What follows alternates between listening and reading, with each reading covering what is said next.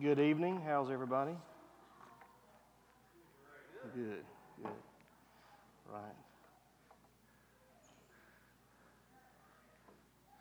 Let's pray right quick. Father, we thank you for this evening, and Father, we acknowledge you as our hope, our help, and our healer. And we thank you, Father, for the opportunity to gather. We thank you, Father, for your saving grace on us, Father. I pray for clarity tonight. I ask, Father, that you guide me and that you watch over us on this campus this evening. Protect us and guide us. In Christ's name we pray. Amen. We're concluding our financial series, and for me, when we started this, I think I mentioned it last week, that we thought it might be something about finances, and certainly it is, but for me, it's really become something more of a heart matter. And so if you would keep that in mind, we will be this evening in Luke chapter 12. Luke chapter 12, primarily in verses 13 through 21. We are going to jump over a little bit in Luke into the next phase where Jesus has his famous talk on worry. So we'll be pulling some verses out of that. This will not be an exhaustive study of this parable, but certainly we're going to fly over it and we're going to take a look at it. And then we will end, the final verse that we will end with this evening will be in 1 Peter 2:9, but primarily we'll be in the book of Luke. This is again the parable of the rich fool, but I entitled the lesson tonight, The Sickness of Greed. It's not necessarily something that is very popular, that a lot of people don't talk about. Last week we talked about giving, and so to contrast that, we're going to talk about the sickness of greed. There are three things that I want you to keep in mind that you can jot down if you wish, that we will cover. And one of those is how to be aware of money blindness. In other words, what we can't see. Number two, understanding money sickness. And then three, we will acquire money wellness. So let's read the text, Luke chapter 12, starting in verse 13. Someone in the crowd said to him, "Teacher, tell my brother to divide the inheritance with me." But he said to him, "Man, who has made me judge or arbiter over you?" And he said to them, "Take care and be on guard against all covetousness, for one's life does not consist in the abundance of his possessions."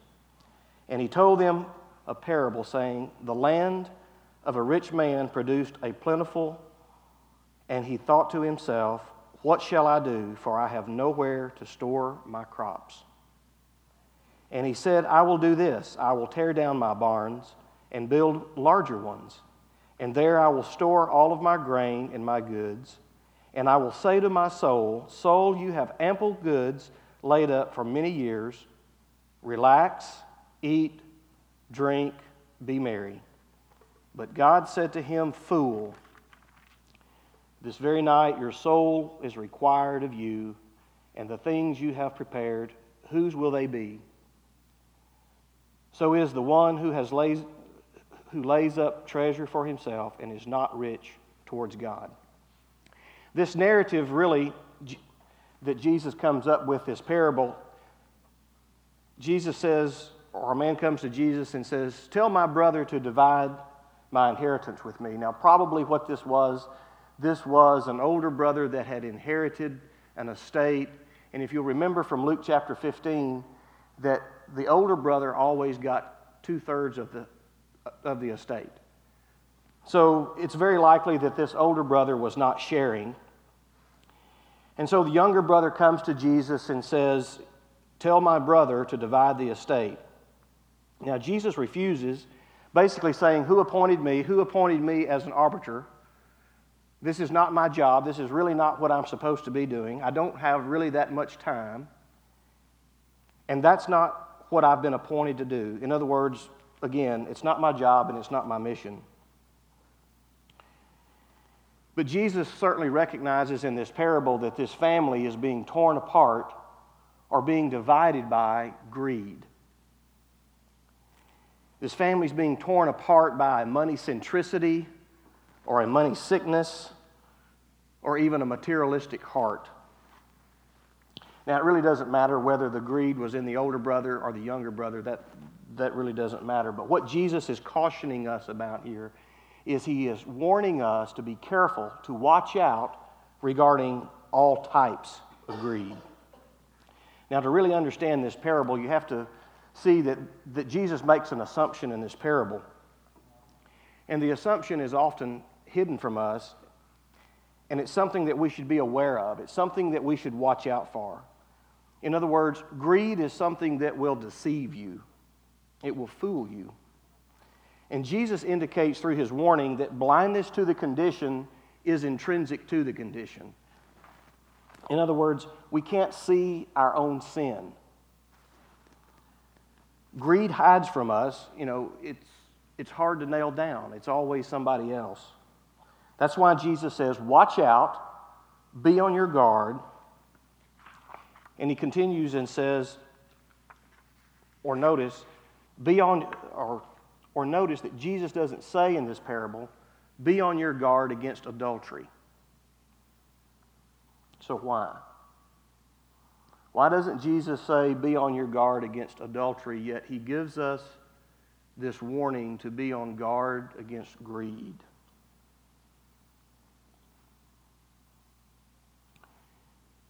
It's because adultery, or is it because adultery is not as destructive as greed? Why do you think Jesus puts this warning out, be on guard against greed, but doesn't say be on guard against adultery? Here's the point. Almost always you know when you're committing adultery, but you don't always know when you're committing greed. So that's why Jesus says, watch out. Watch out for the money sickness. Watch out for the money centricity. Said another way, nobody ever really thinks they're greedy. Most people don't think they're materialistic. But if you look at the book of Luke, or you look at other points in the gospel in Matthew, Mark, or Luke, you'll see that Jesus speaks to money 10 times to every one time that he speaks on sex. Because we don't easily recognize our sin, that's why Jesus says, watch out for it. Take care. Greed will always hide from you. There's always greedy people around you, but we never really think it's us. We mentioned last week that Abraham and Job had a lot of money, but they didn't have this sickness. They didn't have this money sickness. But you can have the money sickness and have very little money. Now, if you have a lot of money, that doesn't mean you're bad, or if you don't have a lot of money, that doesn't mean you're good, or vice versa. But Jesus is calling out a money-centeredness, or a money-centricity, or greed. Now, everybody knows that greed is when money is too central to you. And certainly we know how to define greed. But the real question that I think we need to consider tonight is, where do we draw the line? How do we know that we have come into this sin? How do we know that we're in that particular spot? How do we know that money is too important to us? So instead of a definition, what we really need are signs. How do we know that we've crossed the line of greed? If you're like me, you tend to draw the line of greed somewhere much further away from yourself than you probably should. We see other people and we say, well, I don't have as much as they do, thus I'm not near as money-driven as they are. We will always compare ourselves to someone else.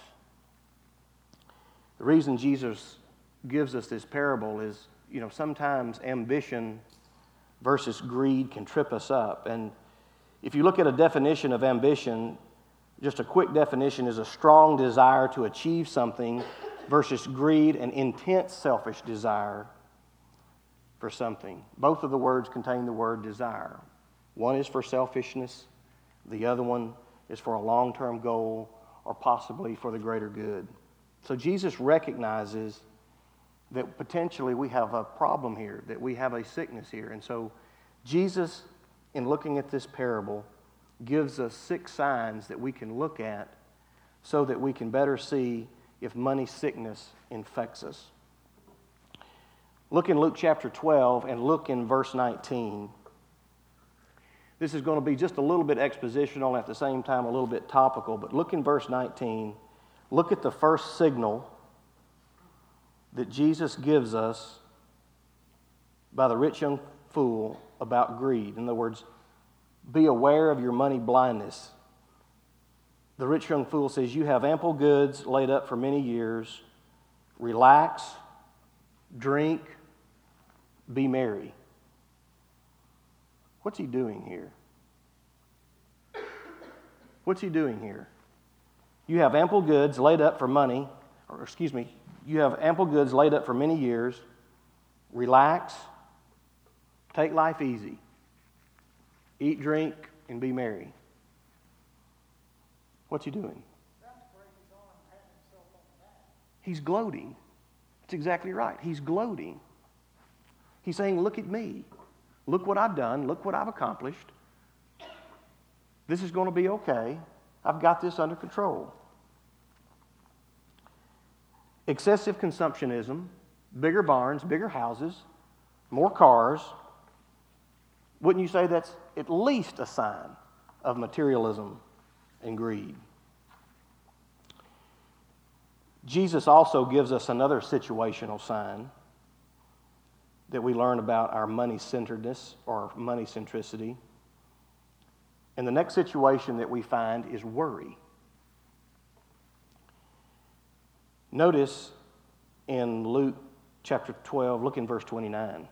This is where we're going to skip over just a little bit to Jesus' famous talk on worry. In verse 29, he says, and do not seek what you are to eat and what you are to drink, nor be You worry when you have money, you worry when you have money, and you worry when you don't have money. Jesus is saying if you worry about money, if you worry about your livelihood, if you worry about what you're going to eat, if you worry about what you're going to drink, then you're setting your heart.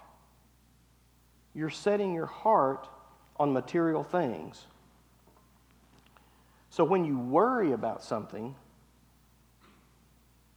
you're setting your heart. So when do you not worry about something? Really, when do you not worry? Corey just said you're never supposed to.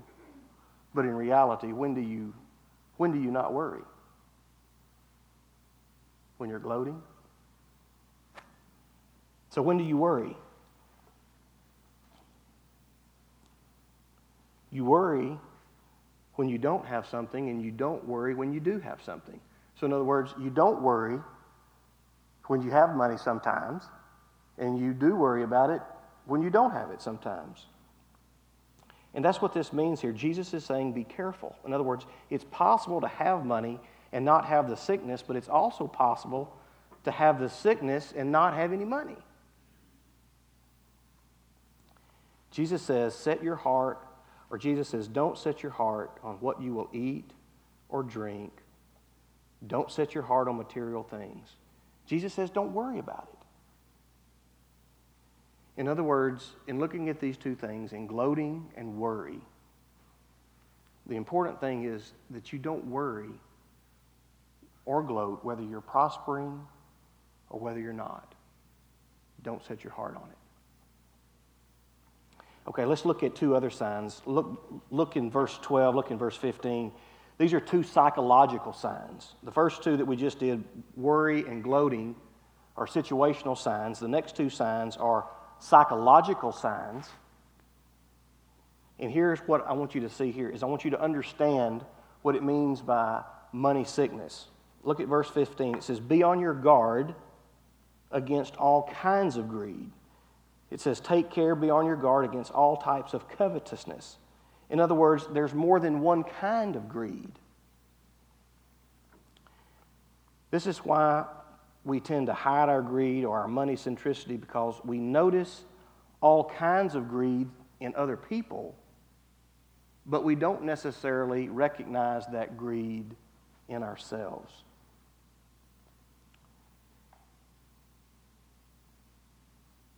Look in Luke 12, chapter 12, verses 22 through 27. Let's look at the two types of greed where he says, consider the ravens. In verse 24, consider the ravens, they neither reap nor sow, they have neither storehouses nor barn, yet God feeds them. Of how much more value are you than the birds? He says, consider the ravens. They're secure, yet they don't have any money. In other words, God makes them secure. Then God says in verse 27, he says, consider the lilies, how they grow. They neither toil nor spin. Yet I tell you, even Solomon in all of his glory was not arrayed like one of these. So God secures and God arrays. You see in verse 19, the rich fool says, I will say to my soul, soul, you have ample goods laid up. And deep in this man's heart, deep in this man's psyche, he's saying, I have control. I'm going to determine my future. I am secure. The world says no matter what, have lots of money. Yet if you struggle to give away money in radical proportions, you may have a money sickness or even a saving sickness. Now, some people don't look at money as their security, but they look at it as their beauty. They're not like the ravens, they're like the lilies. Only God can make you secure. And only God can array you, or only God can make you beautiful. Only God secures you, and only God arrays you. Some people look at money as beauty. They array themselves with homes, cars. It's how they get their self-worth. It's part of their self-esteem. And when you have a problem with beauty, then you have a spending sickness. I know at times in my own life, if I wanted something, I just went and got it. I didn't ask Cindy about it. I didn't consult plurality on it. I didn't talk to a brother about it. I just decided I wanted to go get it, and I went and got it. Morris is chuckling. He knows sometimes I ask him, can I go do something sometimes? But that's the point, is I just go get it. Because I have a spending sickness sometimes. I just go get things. One of the things that we need to do is we need to ask ourselves questions about our money. We need to pry ourselves with questions. How do we spend it? Do I really need that? And so whether you see yourself as a lily or you see yourself as a raven, sometimes we just see ourselves as we just deserve it, or we just want it, or we think we need it. Sometimes we may resemble a miser or maybe one that is self-indulgent. In both cases, there is a money sickness. It's a form of greed. Let's look at two practical signs right quick.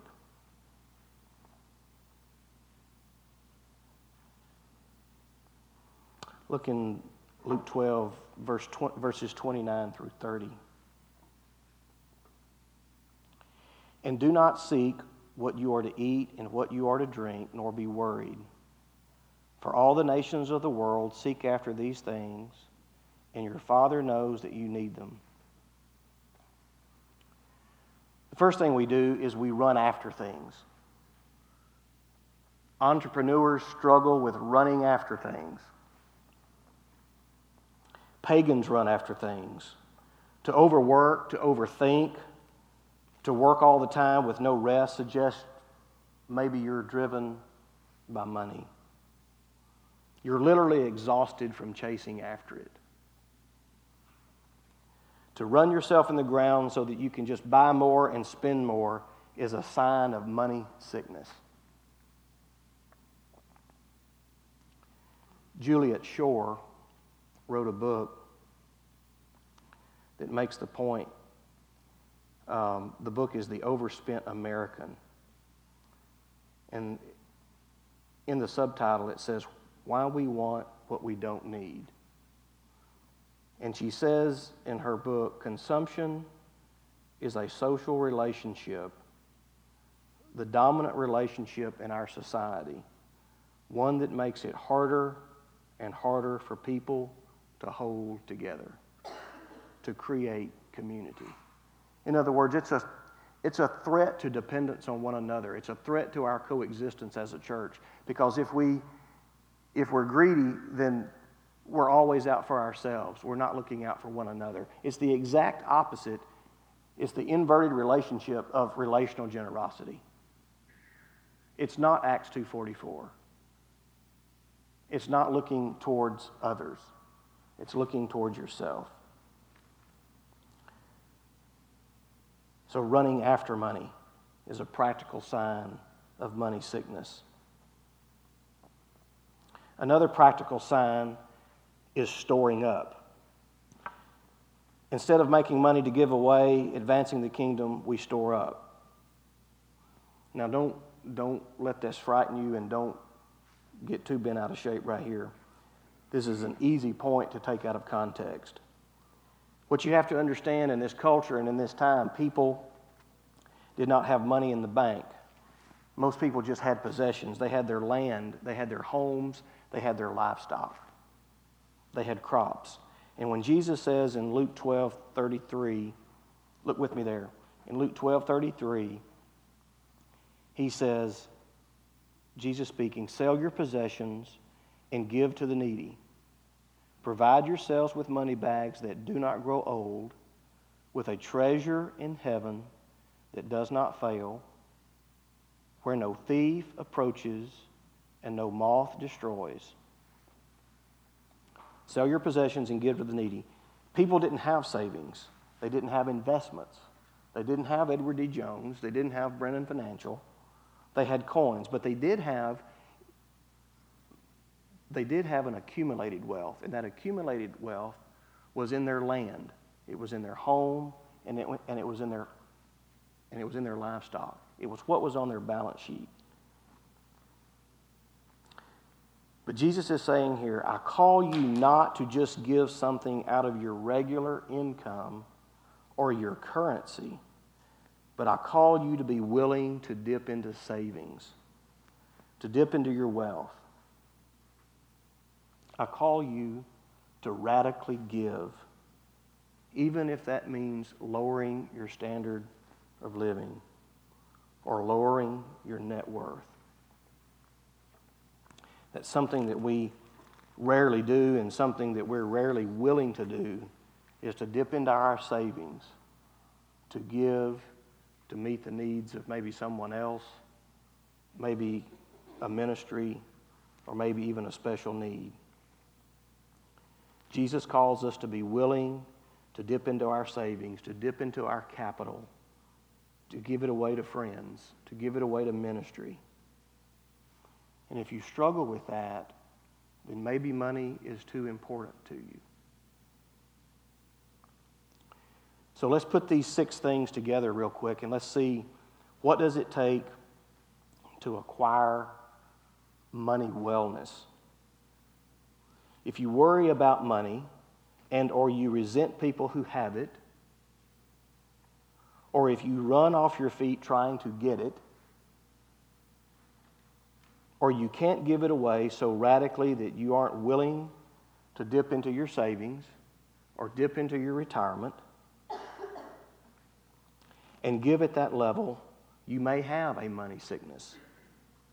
Either you're looking to money to be your security, or you're looking to money to be your beauty, and you're looking to money for things that only God can give you. So when you see these signs, you begin to realize that a lot of us have this problem. Remember Jesus' original warning that if you think you might have a problem, maybe you think you have this much of a problem, but in reality, you may have this much of a problem. Because we always tend to draw the line typically somewhere a lot further away from ourselves. So what do we need to do to acquire money wellness? Jesus gives us two things we have to get over the worry, the resentment, the anxiety, and or the running after it, and or the stinginess with your money. Number one, you need a radical experience of grace. The quickest biblical example I can give you of that is Zacchaeus. In Luke chapter 19, Zacchaeus came down from the tree, was immediately transformed by the gospel. He basically says that he would give back and pay back many, many times what he had collected as a tax collector to those that he had wronged. He was immediately transformed by the gospel in his relationship with the Lord and how he viewed his money. The other is you need to be a participating member of a radically changed community. In other words, you need to be in church. You need to be in a community of believers. Look at Luke chapter 12. Look in verses 32 and 33. I want you to see the order of this verse.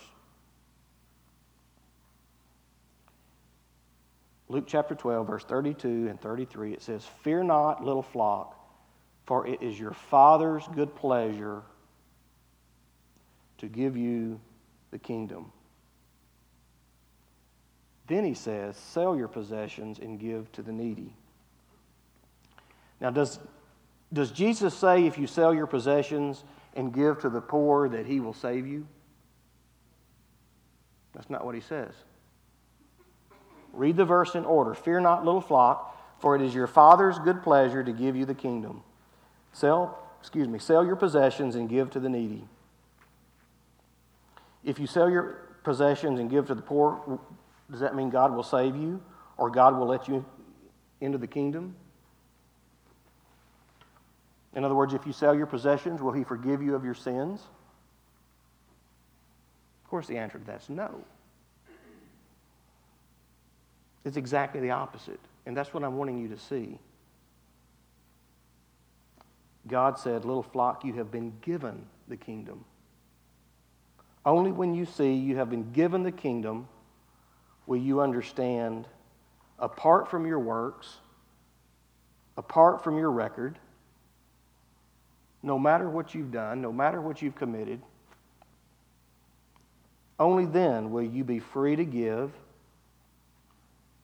sell, and bless in radical ways. In verse 21, Jesus says it another way when he says, "If you store up, we aren't rich towards God." It's a lack of inner wealth. And here's what this means. Look in 1 Peter 2:9.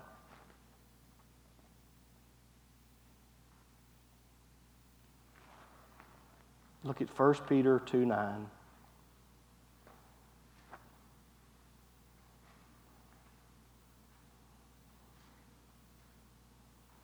"But you are a chosen race, a royal priesthood,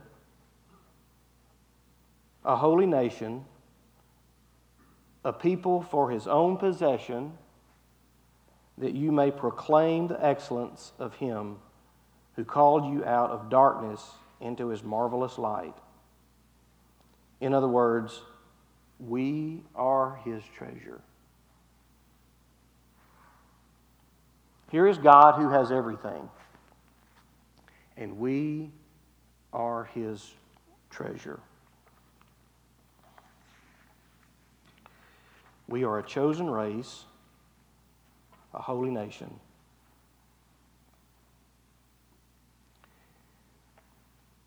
Christ on the cross sold everything for us. He liquidated everything for us, the poor. Why did he do that? To pay for our sins on the cross. You have to understand we've been treasured by Jesus, a holy God. He gave up everything for you. He paid everything. Only when you see what God has done only when you see what God has done for you, will you truly begin to see that your money is just money.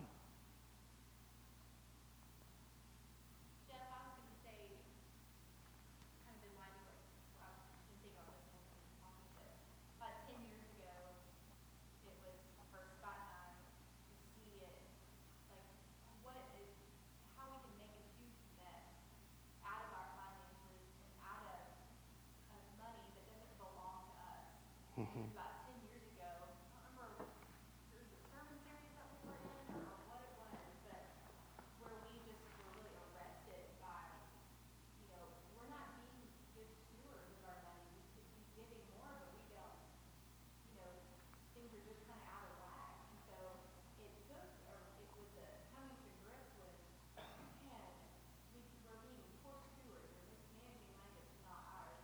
So at first was that, like, a reckoning. Right. This doesn't even belong to us. And Mm-hmm. so what is our response to this? And so we wanted to give. We wanted to be more of a blessing to our community and our church family.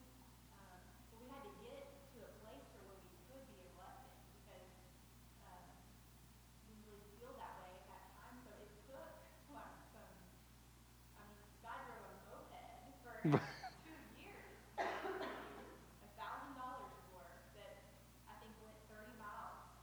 Right. Miles per hour when he was Okay. driving down Wesley. And it was this trickle down. I'm thankful for his leader. I can kind of, I'm proud of my man for what he did 10 years ago. Okay, Lindsay's proud of her man for driving a moped. Okay. Well, that was kind of dangerous.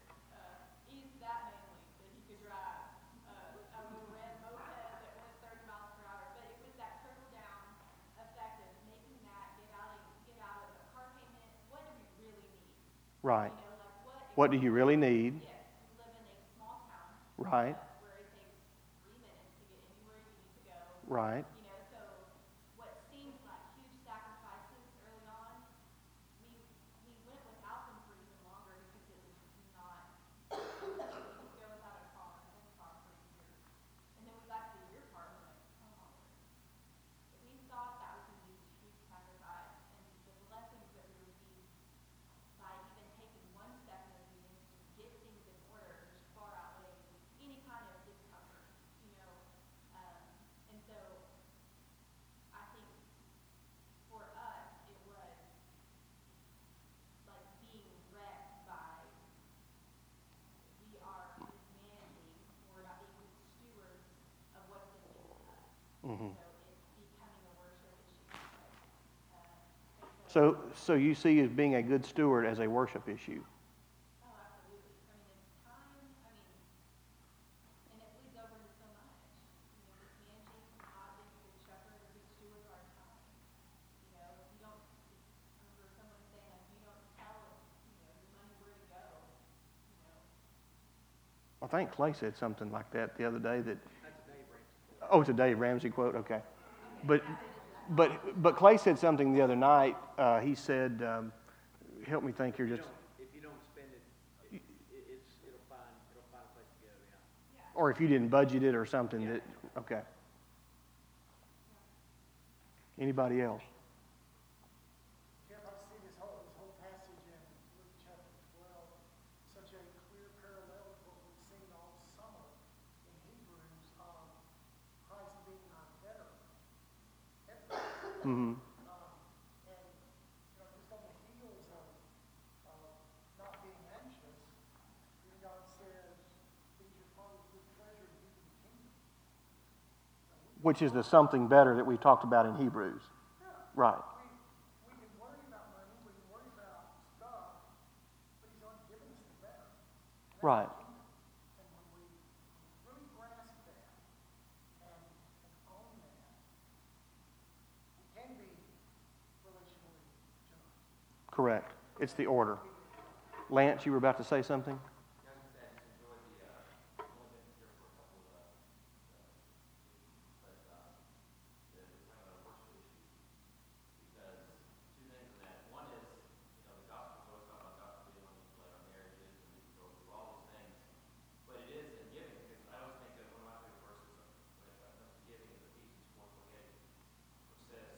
Lance is talking about Ephesians 4:28. Go ahead, brother.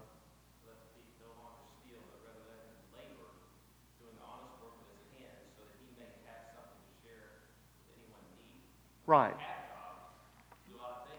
As a part of being in community.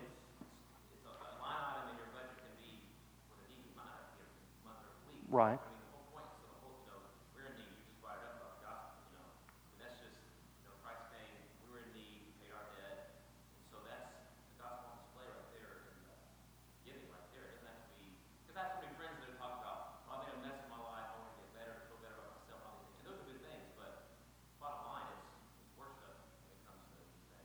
Right.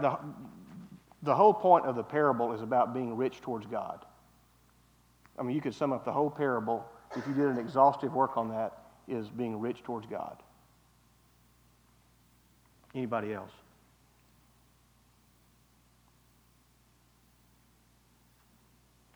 I think you were getting at grace and just really just,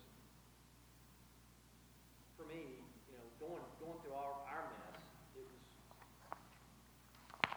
we didn't have all the details, but looking back on it, it was understanding the deeper things, like it is a better covenant, it's a better sacrifice, it's a better Savior. Understanding deep things like true forgiveness. What have I done that I've been forgiven for? And just what Christ just said, the Father has given us the kingdom. Right, the Father has given us the kingdom. And so, if we really, really, really understand that, then why in the world would we not want to give? Exactly. So it's really simple, but I think we try to make it, because we're so unstable with everything that's going on, we can't even see the simpleness of it. Right. And that's Are you suggesting that being a Christian and walking in worship, that giving is intrinsic to that condition as well? Yes. Yes, okay, good answer. Good answer. Good answer. Throw those $50. So that's part of the fruit, and it's part of the worship, and it's part of the order. Correct? Yeah. You agree, Clay? But I think, it takes, like what, Lindsay said. I use the same word that came to me in our testimony. We were just arrested by and just had to surrender, And if you don't, then it's still, it's all these peripheral things that take all your time.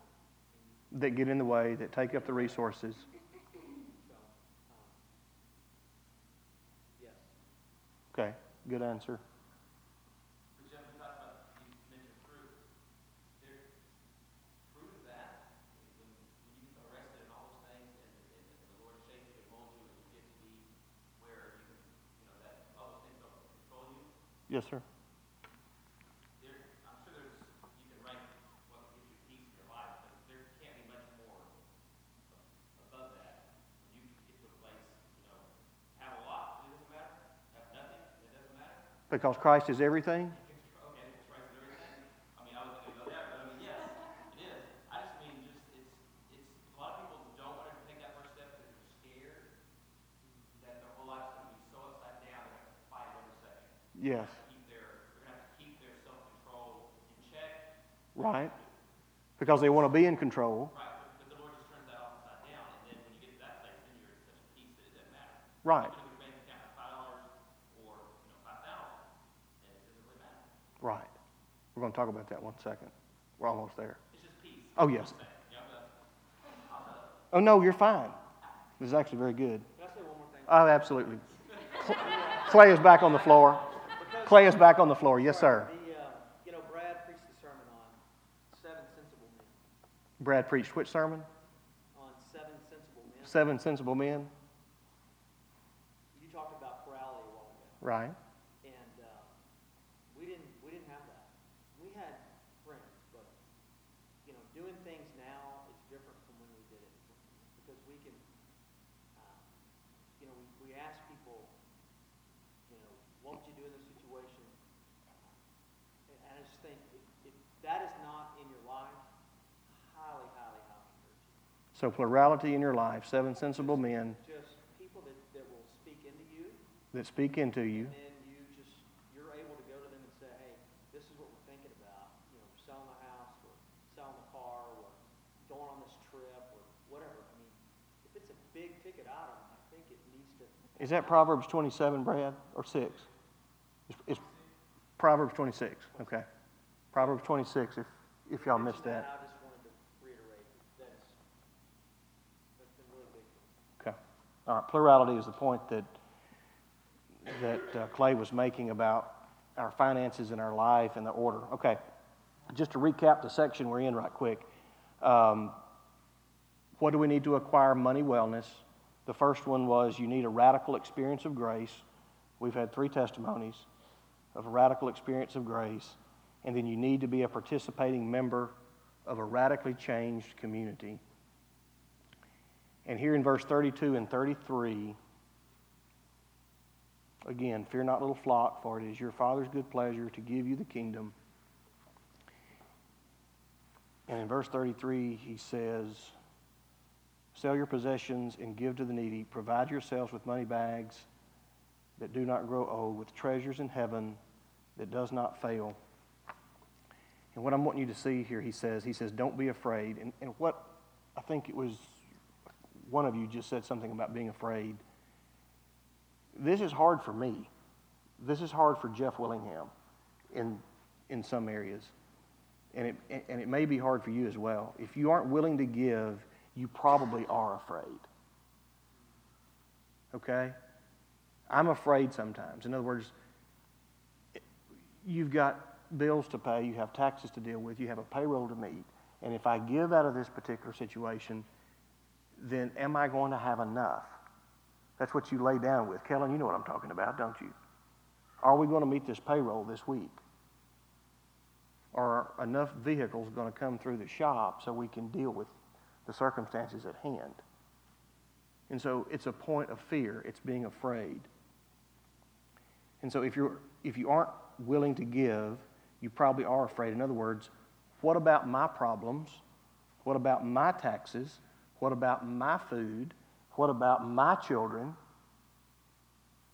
What about my circumstances? We rarely give as radically as we should because we are afraid. The reason that I don't give more is because I am afraid. It is a lack of faith. It is exactly what we've been talking about all summer long in Hebrews in faith. Sometimes we fail to recognize that the kingdom of God will meet our needs. Jesus has given us the kingdom. Basically, he says, seek first the kingdom, and all these things will be added unto you. Now, we went through some of that really fast, and I want to back up just 1 second. And if you're taking notes, I want to back up to one thing here just a second. In the situational signs of money sickness are gloating and worry. The psychological signs is you're concerned about your security or you're concerned about your beauty. In other words, one is a saving sickness, one is a spending sickness. And then in the practical signs, it's running after money. and the other is storing up, and then the answer that Jesus gives us to acquire money wellness is the radical experience of grace and then being a participating member in a radically changed community of believers. Does that make sense? Okay. Anybody got anything they want to share or talk about briefly? Beauty is where, which category was that in? Right, gloating and worry.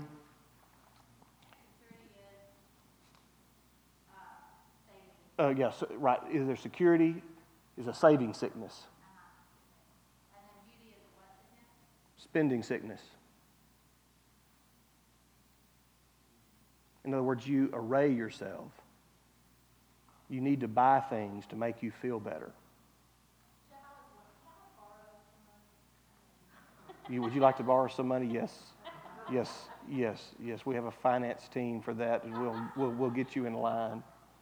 Jeff had a friend that said you can go further on 90% Yes, that's Mr. Letourneau's theory. That's absolutely correct. I'm just not there yet.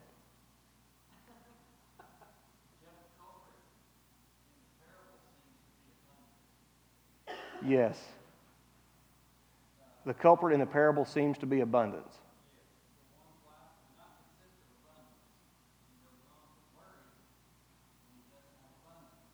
Right. Right. Brad is saying the enemy to your faith seems to be abundance based on the parable. And then I had said earlier that the parable's basic context was being rich towards God. In other words, we fail to be rich towards God. In other words, back to what Brad just said, is that we're depending on abundance, which is the enemy or the antagonist in the parable. Right. And you can't relax what, Brad? Right. Yes, Morris. Brad, would that be the desire for abundance? Or just abundance? It's underscored the marker that seems to be the culprit or the suspicion is for suspicion is probably a better word. Suspicion is directed towards abundance. Right. Suspicion is directed towards abundance.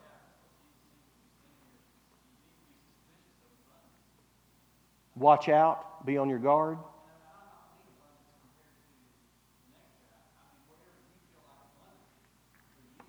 Okay.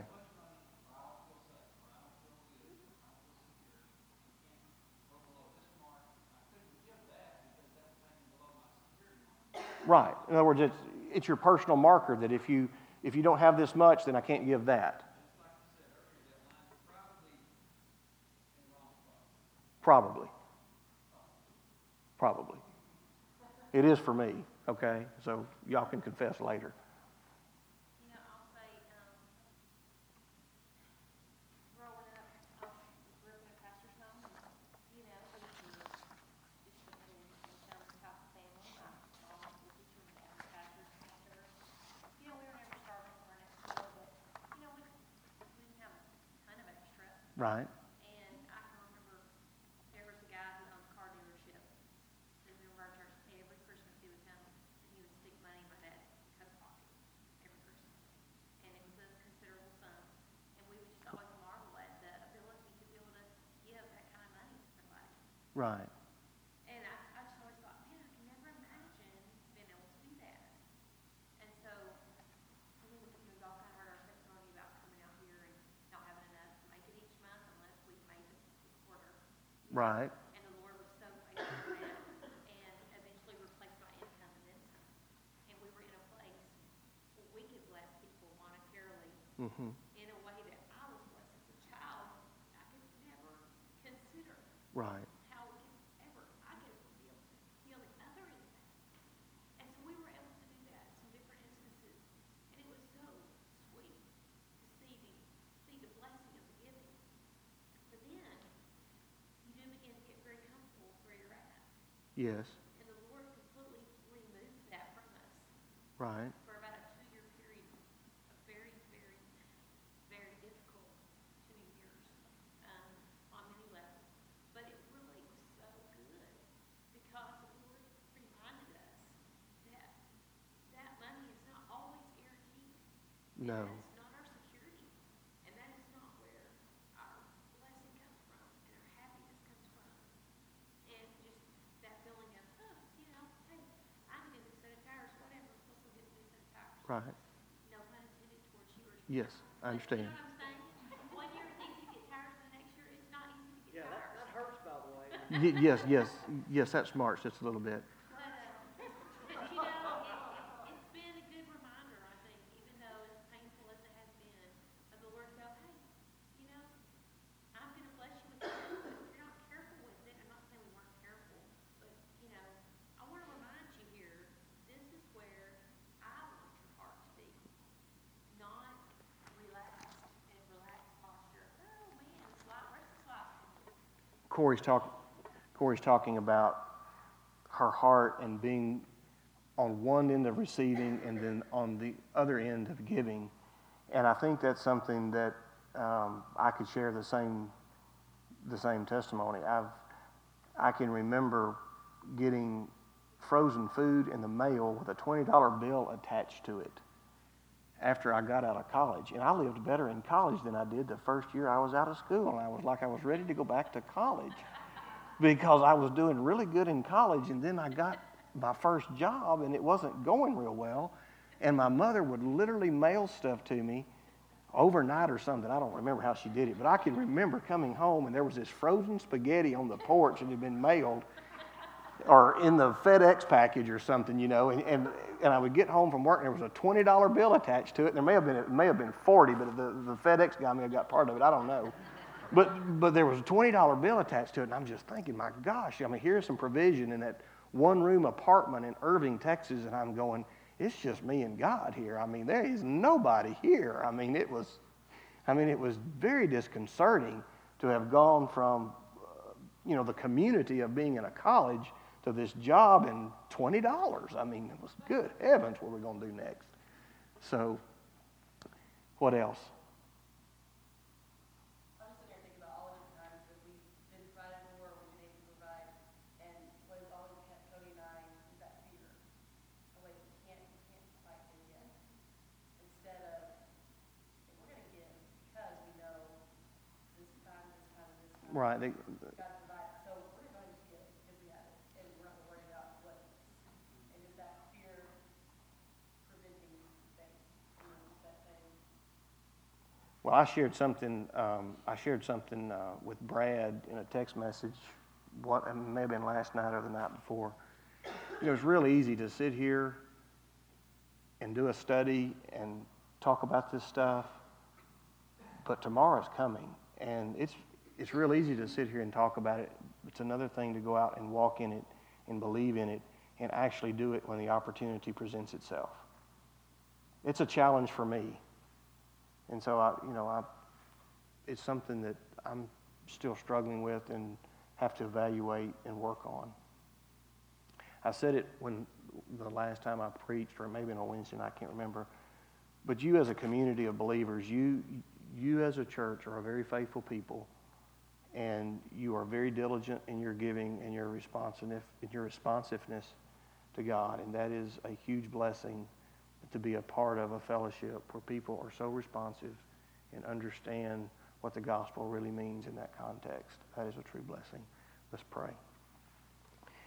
Father, I thank you for our time tonight. I thank you for the hearts that spoke out tonight, that just shared their testimony and their encouragement and even their struggle.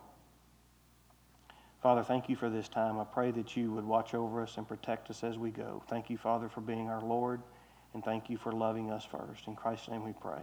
Amen.